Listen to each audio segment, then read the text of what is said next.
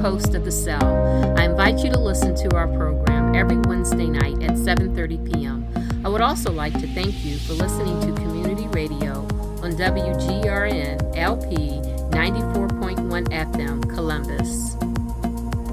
I'd like to welcome our listeners back. I hope everyone had a nice holiday. Thanksgiving went by, and I'm sure everybody had a lot of things to be thankful for. We have two more upcoming holidays, which is Christmas, and I'm sure everybody's excited about that. But we also have New Year's coming up. But one of the biggest resolutions that take place is that I'm not going to smoke. So what we are going to do today is we're going to end up speaking to someone that's going to help you or to help someone within your family to help them to stop smoking. So with that tonight, our guest is Andrew Maughan, who is the program manager of Tobacco Prevention and Control Programs for the City of Columbus, Columbus Public Health. Hi, Andrew. Hi, thanks for having me on again, Felice. Grateful for the opportunity to talk and have this conversation tonight. Yeah. I also have with me today my co-host, Mr. Ernest Kelly, and Stephanie Thomas. Welcome back. Good. Thank you for having me on. I really appreciate it. Andrew, if you don't mind just sharing with our listeners once again what it is, a little bit about yourself and what it is that you do at the Columbus Public Health. Yeah, absolutely. So I'm a college graduate from Ohio University. I'm in about my in between my fourth and fifth year at the Columbus Public Health Department. I've done everything from restaurant inspections to pool inspections to most recently, my current position is working on a tobacco cessation grant, which is geared towards helping youth and minority populations get resources that they need for addiction help to tobacco and nicotine products. So I've been doing that since about February of this year, almost coming up on my first full year of the grant, and really enjoying my time doing that. Get to be out in the community a lot, providing resources and having discussions with different groups that might need some of the information we have to offer. So yeah, that's a little bit about me. So yeah, I'll leave it at that. Okay. Hey, Andrew, is there a smoking ban in Columbus, Ohio? Currently, there's the Tobacco 21 law that nobody under the age of 21 is legally allowed to purchase tobacco or nicotine products. And most recently, 2 nights ago, I believe, there was a flavor ban restriction passed by City Council. So that is aiming to take away flavored nicotine products that are in vapes, but that will not be active until 2024. So I wouldn't necessarily call it a smoking ban, but there are some rules and regulations in place to try and limit youth getting started or, trying to help youth quit those products. And I noticed that the legislature is trying to undercut that ban. I don't know if you saw where they have preemption to that. You have any comments on that? Not at this time. There's just not really enough information. And yes. Hi, Andrew. Good evening, and thank you so much for joining us or rejoining us on the show. I just had a question, just about for anyone listening that kind of fighting that urge and really wanting to get motivating to quit smoking.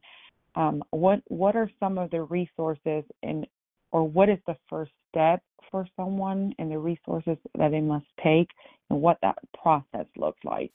Yeah, absolutely. Thanks for the question, Stephanie. I'm glad to be on the show here with you guys tonight. In terms of resources, there's a couple of different routes that we kind of steer people towards. I guess I'll start out with the one that is for 18 and over. That is the Ohio Tobacco Quit line. Their number is 1-800-QUIT-NOW. I'll probably reiterate that a few times throughout, but that process, people would sign up for that online or call the number, and they can get linked up with experienced coaches, former smokers, people with great tips and advice on how to start that process. They can possibly even be provided with nicotine replacement therapy So that would be things like nicotine patches, gum. There are some prescription medications out there that can also help. So that's the Ohio Tobacco Quit line, 1-800-QUIT-NOW. It's got about a 90% success rate in the city of Columbus. It's very useful. And then we also have one geared towards youth called My Life, My Quit. That can be accessed online, and that's for 17 and under. Very, very similar. It's all confidential as well. Sometimes youth obviously are uncomfortable maybe expressing some of the things they're going through. It's confidential. They can get on there and get linked up with coaches, individuals who know a lot on the topics of tobacco and nicotine addiction and help guide them through there.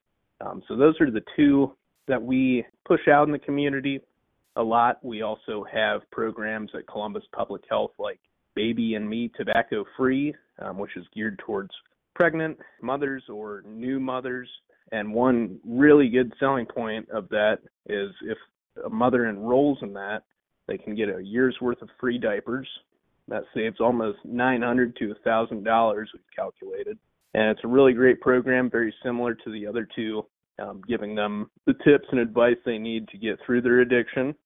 And I guess I'll just leave it with, I think when somebody starts that process, it has to be a personal choice. I've done a lot of work in the community, and we're never out there telling somebody to stop smoking today. It's got to be a very personal thing, because ultimately they're going to be the ones doing it. They need to take the initiative. It's awesome to be able to provide resources, but ultimately it comes down to that individual wanting to quit and making that change for a positive health outcome for themselves. Thank you so much for providing that information. Yeah. Andrew, I want to go back a little bit to this Tobacco 21. How do you get that information out to the school? Various methods. Sometimes we're in the schools. We've actually made a couple of school visits. Right now we're working with a youth group at Columbus South High School on an environmental impact project, which is going to ultimately lead to us cleaning up, having some community cleanup days of tobacco and nicotine products that have been littered. So through those methods, through different services we offer at Columbus Public Health, we make sure the kids are educated through different means. We make sure that it's understood that it's a law in the city of Columbus, Tobacco 21. And then we also push this with our retailers a lot. We have signs up in over 800 facilities in the city of Columbus. Retailers, facilities know that is the law. So I think by advertisement and also some in-person education on the dangers of tobacco and nicotine, and also some education on the legal side of things, that's how we get that information out to our youth in the city of Columbus. Another question real quick. Yeah. I think that you go out and do you do audits or inspections of some of our retailers?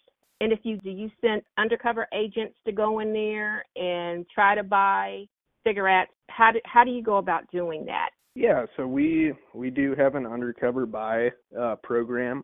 Obviously, that tries to remain extremely anonymous, but we do store audits where we have individuals enter a facility and attempt to purchase tobacco products or nicotine products underage. And then from there, if they do buy that product, there's a series of penalties, fines that facility may be subject to as soon as the first buy attempt is made. And then that can go down the line, increasing in fines 2-3 different times that somebody might purchase a tobacco product there. So yes, we do have that program. And we do also do store audits to check that they have Tobacco 21 signs up in their stores, normally at the cash registers and near tobacco and nicotine products, so that it's very clear what the law is in the city of Columbus. So what are the penalties if they are not in compliance with the laws of the city of Columbus regarding selling to underage? Yeah, so I don't know if I'm going to have the numbers accurate here, to be honest, but let's just say, for example, if somebody buys a tobacco product one time from a facility, it might be a $500 penalty. If they go back and buy a tobacco product a second time from that facility, it might be $1,000 fine. So it kind of gradually increases the amount of times. And after 3 or 4 times, it is possible that a facility loses their license or their license becomes subject to revocation or suspension. Is there anywhere in Columbus that you can smoke indoors? There are a few different types of facilities that allow that, and there are some different loopholes that places get into. One of those being hookah bars. Hookah bars, they have a variance, it's called, from the state that they are allowed to smoke in their building, as long as, in most cases, as long as the building is not connected to another business. It must be a standalone business. So you see that in hookah bars, cigar shops, sometimes vaping stores. A lot of the time, those places will have what's called a variance. So the state has signed off that they are allowed to smoke indoors, either because they were grandfathered in or they have met the requirements of things, as I stated, maybe not being connected, being a standalone business. When you guys are auditing places, what areas, if there is any in Columbus, is your biggest challenges as far as getting people to obey the smoking laws? I don't know if I'm the best person to answer what the highest rate of non-compliance is, but I would imagine, from my experience, because I worked a little bit with the underage buy program a couple years back, and I would say probably inner city or very near Columbus. A lot of times when there are language barriers or different understandings of public health from different ethnicities, that can pose challenges. Yeah, so I don't know if I would say one area is worse than another in terms of noncompliance, but we do run into a lot of difficulties with language barriers and just people from all over the world. Columbus is a great, diverse spot, which also at the same time brings a lot of different understandings of laws and regulations and public health with it. Yeah, I'm glad you said that, because Columbus is like an international city. It really is. I never really thought about foreign nationals here and their smoking, especially from countries that, where tobacco is high. So, yeah, thank you for answering that. Absolutely. Andrew, I just had a question. How can I get involved to help others? Yeah, absolutely. We have a bunch of different working groups that we're involved in. One that I'm thinking of right now is called our Youth Tobacco Use Prevention Working Group, YTUP for short. And some of these working groups will have involved citizens that might not directly represent a larger organization or necessarily represent a health department, but they want to be an advocate for change. A lot of times these people will be pretty involved in talking to representatives, city council, going from those angles with things. But we do have our group of involved citizens that want to see change that might not represent a health department. And they're always welcome to join these working groups. So the best way to get connected with those types of things, I would say, is probably contacting us at the City of Columbus Health Department, myself, or anybody on our tobacco prevention team. And we would be more than happy to include somebody in those talks, in those meetings, if they really wanted to get involved and be able to distribute resources and information to our community. Awesome. Thank you so much. Excuse me for a minute. We need to take an identification break. Hi, this is Ernest Kelly with the Faith Thomas Foundation. You're listening to The Cell on 94.1 FM, WGRN, and WGRN.org worldwide. Listen to us every Wednesday night at 7:30 p.m. Andrew, I know that one of the biggest things, like I have a sister, I don't know how many times she done quit smoking, but it's a lot. and one of the biggest things that I hear that they deal with is the cravings and the withdrawals. What are some of the things that can help them with those cravings and withdrawals when they're trying to stop smoking cigarettes? Yeah, absolutely. That can be a very difficult road to navigate. But some of the things that we might advise people is trying to replace those fixations with things like exercise, eating healthy, developing new habits, or maybe putting more time into an existing habit, healthy habits for themselves, something that's taking them out of settings where they were used to using tobacco or nicotine products. But a lot of that can be helped through things, like I said, exercise, eating healthy. Sometimes even therapy might help. Talking to individuals that have gone through it themselves, connecting with yourself and with other people that have shared that experience can be extremely helpful in easing some of those withdrawal symptoms. I want to go back to a question that Ernie had asked in regards to, was there a smoking ban, in the city of Columbus? When you do find someone, because I know there's smoking inside, they're not allowed to smoke inside. What about if the restaurant has an area where you can sit in chairs and stuff like that? Are they allowed to smoke when they're out, on the balcony or patio or whatever you want to call it, and it's outside, but yet it's still connected to the restaurant? It does get a little bit tricky there because we have the Smoke-Free Ohio laws, which you're not allowed to smoke really in any business, inside of a business, without any sort of variance, which I mentioned when answering Ernest's question. But patios are a little bit of a different story, being open air. So right now, those are still up to the discretion of that business. If they have an open air area, a patio, or somewhere they want to designate as a smoking area, they are allowed to do that. We highly recommend and suggest that they have a smoking policy that covers that.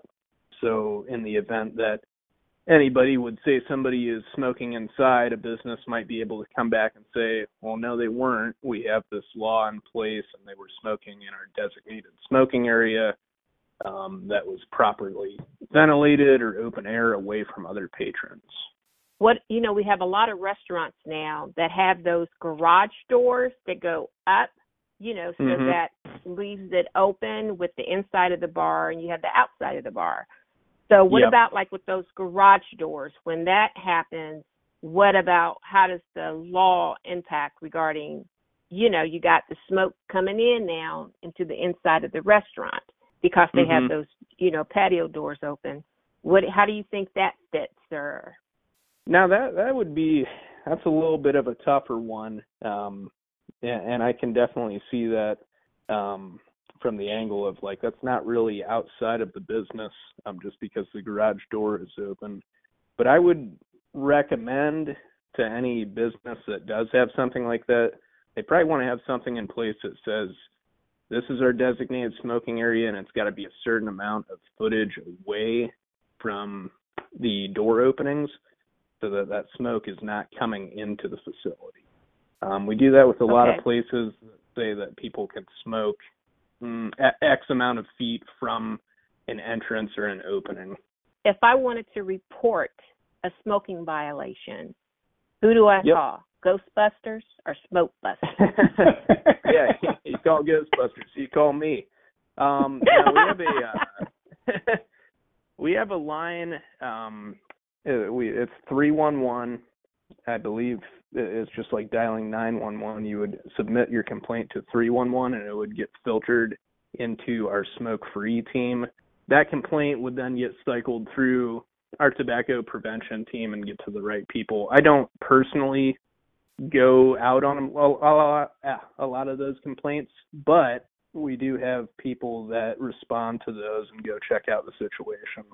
To kind of piggyback on what Felice was saying on smoking lounge, if I belong to, like, I don't belong to a club, a private club, but if I was in a private club and we had like a clubhouse, is smoking excluded from that, or like if they have a private club? Yeah, so that does sound a little bit tricky there. I don't know if I should be quoted on it, but I think that the Smoke-Free Ohio law covers all indoor spaces, so technically, no, at a private club, you still should not be smoking indoors. When businesses or clubs are cited, do you know how much the fines are, and how many violations do they get before put in jail? Well, that is a good question. I'm not familiar with the fines that are with indoor smoking. I'm really only familiar with the ones based on our underage tobacco buys, but I would imagine it's probably like a series of fines. A lot of things with the city tend to be that way. Like, you might be able to get 2 or 3 different penalties before we're looking at revoking a license. Oh, gotcha. Yeah. Yeah, and probably increasing of fines as well, like maybe a scale like a 500 and then 1,000 and so on and so forth. Do they have to go to court when you guys fine them? Do they go before a judge? Yeah, so typically it does not go as far as court. They do always have the opportunity to appeal an underage buy, and a lot of people do. And that process will be, actually a lot more people than you would think appeal the fine. But basically the process is coming to the health department and having an administrative hearing, which basically is sitting in front of the Board of Health. It's almost like a courtroom at the health department. It's like, it's a little bit lower stress than a courtroom.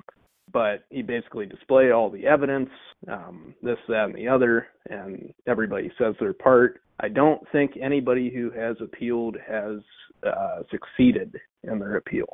What is their defense of something like that, the most common one that you know of?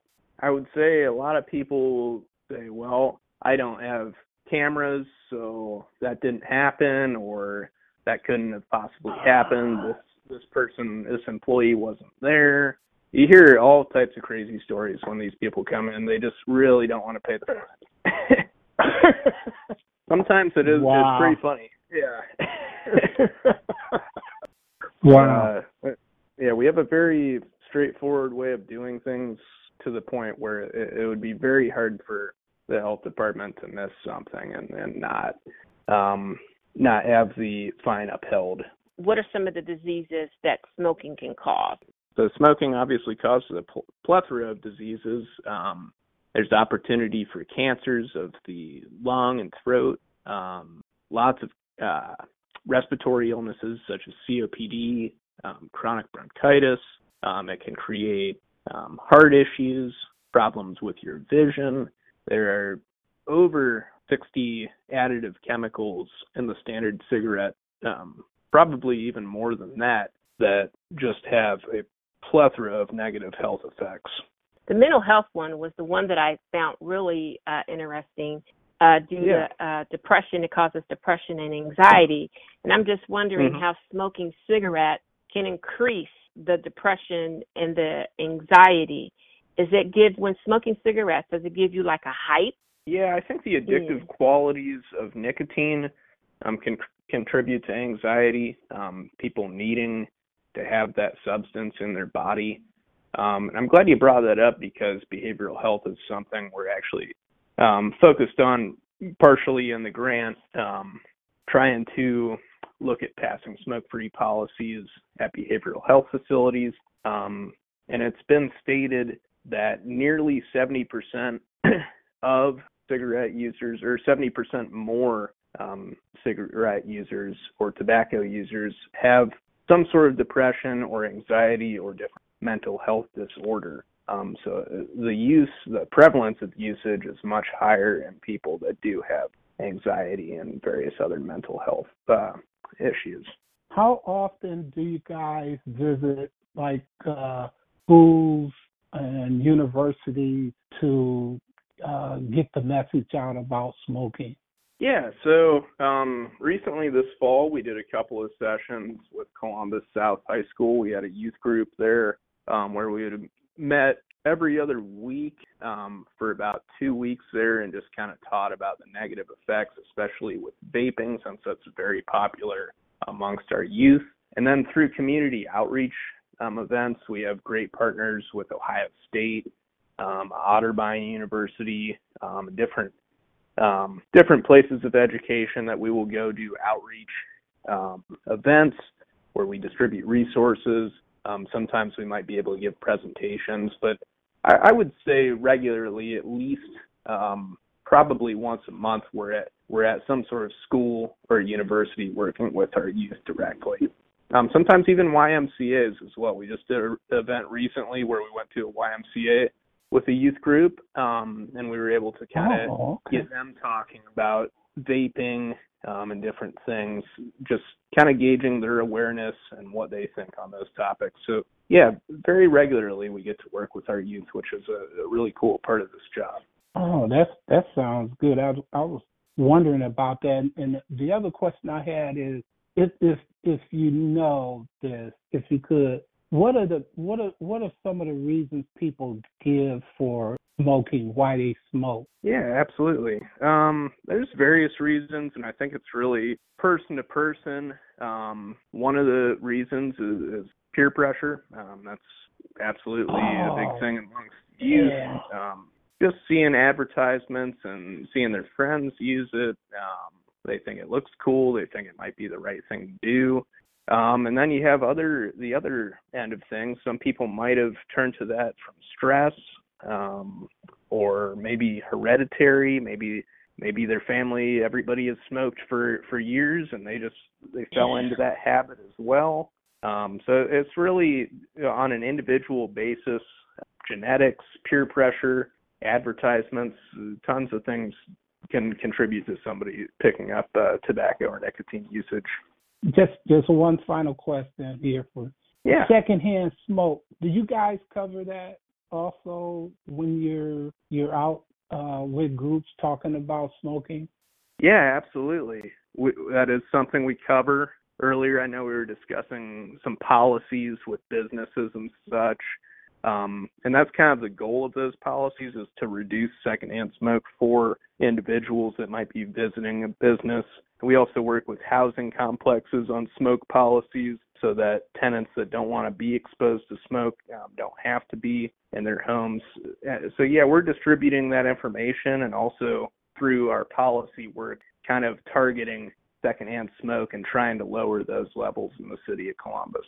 To our listeners out there, if you have any questions or if you have family members which are struggling, please reach out to Andrew. Yeah, absolutely. I think the best route of contact with us would be through me. My phone number in the office is 614-645-6788, and you can ask for Andrew Maughan. And if I'm not available, my supervisor is Elizabeth Kirby, and we are both more than happy to help you guys get linked up with the proper resources you need, get you involved in some of these working groups, and just, want to really hit home on we're here for you guys in any capacity that we can be. Even if it's not tobacco related, the health department has tons and tons of different programs that can give you the assistance you need.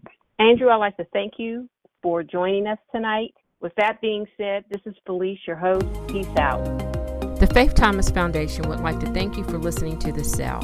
We broadcast on WGRN 94.1 FM every Wednesday night at 7:30 p.m. You can also stream us live on Wednesdays at 7:30 p.m.